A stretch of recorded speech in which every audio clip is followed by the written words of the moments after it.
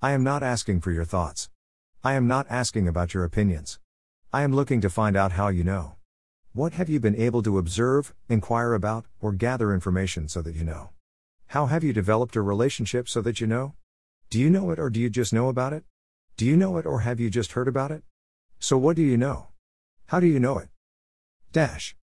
The 1-year daily insights with Zig Ziglar and Dr. Ike Reighard. For November 5th. Dash.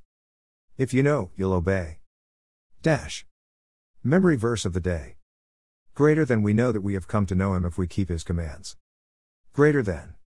Greater than 1 John 2:3. Dash. Let's get some context about this verse through the surrounding verses and using the Amplified Version. Greater than my little children, believers, dear ones, I am writing you these things so that you will not sin and violate God's law. And if anyone sins, we have an advocate, who will intercede for us, with the Father, Jesus Christ the righteous, the upright, the just one, who conforms to the Father's will in every way, purpose, thought, and action. And he, that same Jesus, is the propitiation for our sins, the atoning sacrifice that holds back the wrath of God that would otherwise be directed at us because of our sinful nature, our worldliness, our lifestyle, and not for ours alone, but also for the sins of all believers throughout the whole world. And this is how we know, daily, by experience, that we have come to know him, to understand him and be more deeply acquainted with him, if we habitually keep focused on his precepts and obey his commandments, teachings. Whoever says, I have come to know him, but does not habitually keep focused on his precepts and obey his commandments, teachings, is a liar, and the truth of the divine word is not in him. But whoever habitually keeps his word and obeys his precepts, and treasures his message in its entirety, in him the love of God has truly been perfected, it is completed and has reached maturity. By this we know, for certain, that we are in him. Whoever says he lives in Christ, that is, whoever says he has accepted him as God and Savior, ought, as a moral obligation, to walk and conduct himself just as he walked and conducted himself. Beloved, I am not writing a new commandment to you, but an old commandment which you have had from the beginning. The old commandment is the message which you have heard before from us. On the other hand, I am writing a new commandment to you, which is true and realized in Christ and in you, because the darkness of moral blindness is clearing away and the true light, the revelation of God in Christ, is already shining. The one who says he is in the light, in consistent fellowship with Christ, and yet habitually hates, works against, his brother, in Christ, is in the darkness until now. The one who loves and unselfishly seeks the best for his believing brother lives in the light, and in him there is no occasion for stumbling or offense. He does not hurt the cause of Christ or lead others to sin. But the one who habitually hates, works against, his brother, in Christ, is in spiritual darkness and is walking in the darkness, and does not know where he is going because the darkness has blinded his eyes. I am writing to you, little children, believers, dear ones, because your sins have been forgiven for his name's sake. You have been pardoned and released from spiritual debt through his name because you have confessed his name, believing in him as Savior. I am writing to you, fathers, those believers who are spiritually mature, because you know him who has existed from the beginning. I am writing to you, young men, those believers who are growing in spiritual maturity, because you have been victorious and have overcome the evil one. I have written to you, children, those who are new believers, those spiritually immature, because you have come to know the Father. I have written to you, fathers, because you know him who has existed from the beginning.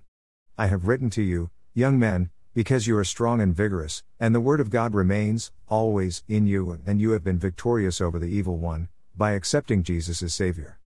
Greater than 1 John 2 1-14. Dash. Points from the devotional. Do you know based on what you have seen or observed? For there is no good tree which produces bad fruit, nor, on the other hand, a bad tree which produces good fruit. For each tree is known and identified by its own fruit. For figs are not picked from thorn bushes, nor is a cluster of grapes picked from a briar bush. The intrinsically good man produces what is good and honorable and moral out of the good treasure, stored in his heart, and the intrinsically evil man produces what is wicked and depraved out of the evil in his heart, for his mouth speaks from the overflow of his heart. Why do you call me, Lord, Lord, and do not practice what I tell you? Everyone who comes to me and listens to my words and obeys them, I will show you whom he is like. He is like a farsighted, practical, and sensible man building a house, who dug deep and laid a foundation on the rock, and when a flood occurred, the torrent burst against that house and yet could not shake it, because it had been securely built and founded on the rock. But the one who has merely heard and has not practiced what I say is like a foolish man who built a house on the ground without any foundation, and the torrent burst against it, and it immediately collapsed, and the ruin of that house was great. Luke 6:43-49. So you can tell if they know by how they live. You can tell if they know by what they do. There is evidence in their lives of what they know. If they really know, you will see they are being obedient to God's commands. Knowing God isn't enough. Knowing Jesus isn't enough. We need to be in relationship with Jesus, asking Him for wisdom and guidance to help us stay on track. Obedience is then listening to what He says to do and doing it. Another way to tell if they know is if they live a life of repentance. When God points out how we miss the mark, we humbly admit it and turn back to Him so we can get on track. When sins like selfishness, apathy, or even defiance come up, we need to humbly admit we went wrong and turn back to God asking for forgiveness and then getting back on track. Such a life empowers the Spirit to move us forward on this journey called life. Such a life empowers the Spirit to keep us on track in following after Jesus. So don't rush it. Take one step at a time and be sensitive to the prompting and directing of the Holy Spirit. Be sensitive to what those closest to us say, for they tend to be able to see when we are and aren't walking in obedience to Jesus. Turn to those in your house rather than the people only see you for a bit out in the community or in the church for visibility into your obedience. Are you loving like you should be? Are you serving like you should be? Are you listening like you should be? Are you helping like you should be? Let's choose to live our lives in obedience to God's commands. Our Jesus taught us they can all be summarized based on love. Love God. Love people. Whatever God puts onto your heart, decide to follow Him and obey. Discussion topics from today's devotional. What does your level of obedience say about your faith in Christ? Is there anything God has told you to do that you aren't doing? If so, when will you start? Quotes from today's devotional. Greater than read your Bible. It's easy to understand if you'll ask the author to guide you in it. And he is always available. Greater than Zig Ziglar, Confessions of a Happy Christian, page 146. Today's reading from Tanakh. Ezra 7. Ezra 8. Ezra 9.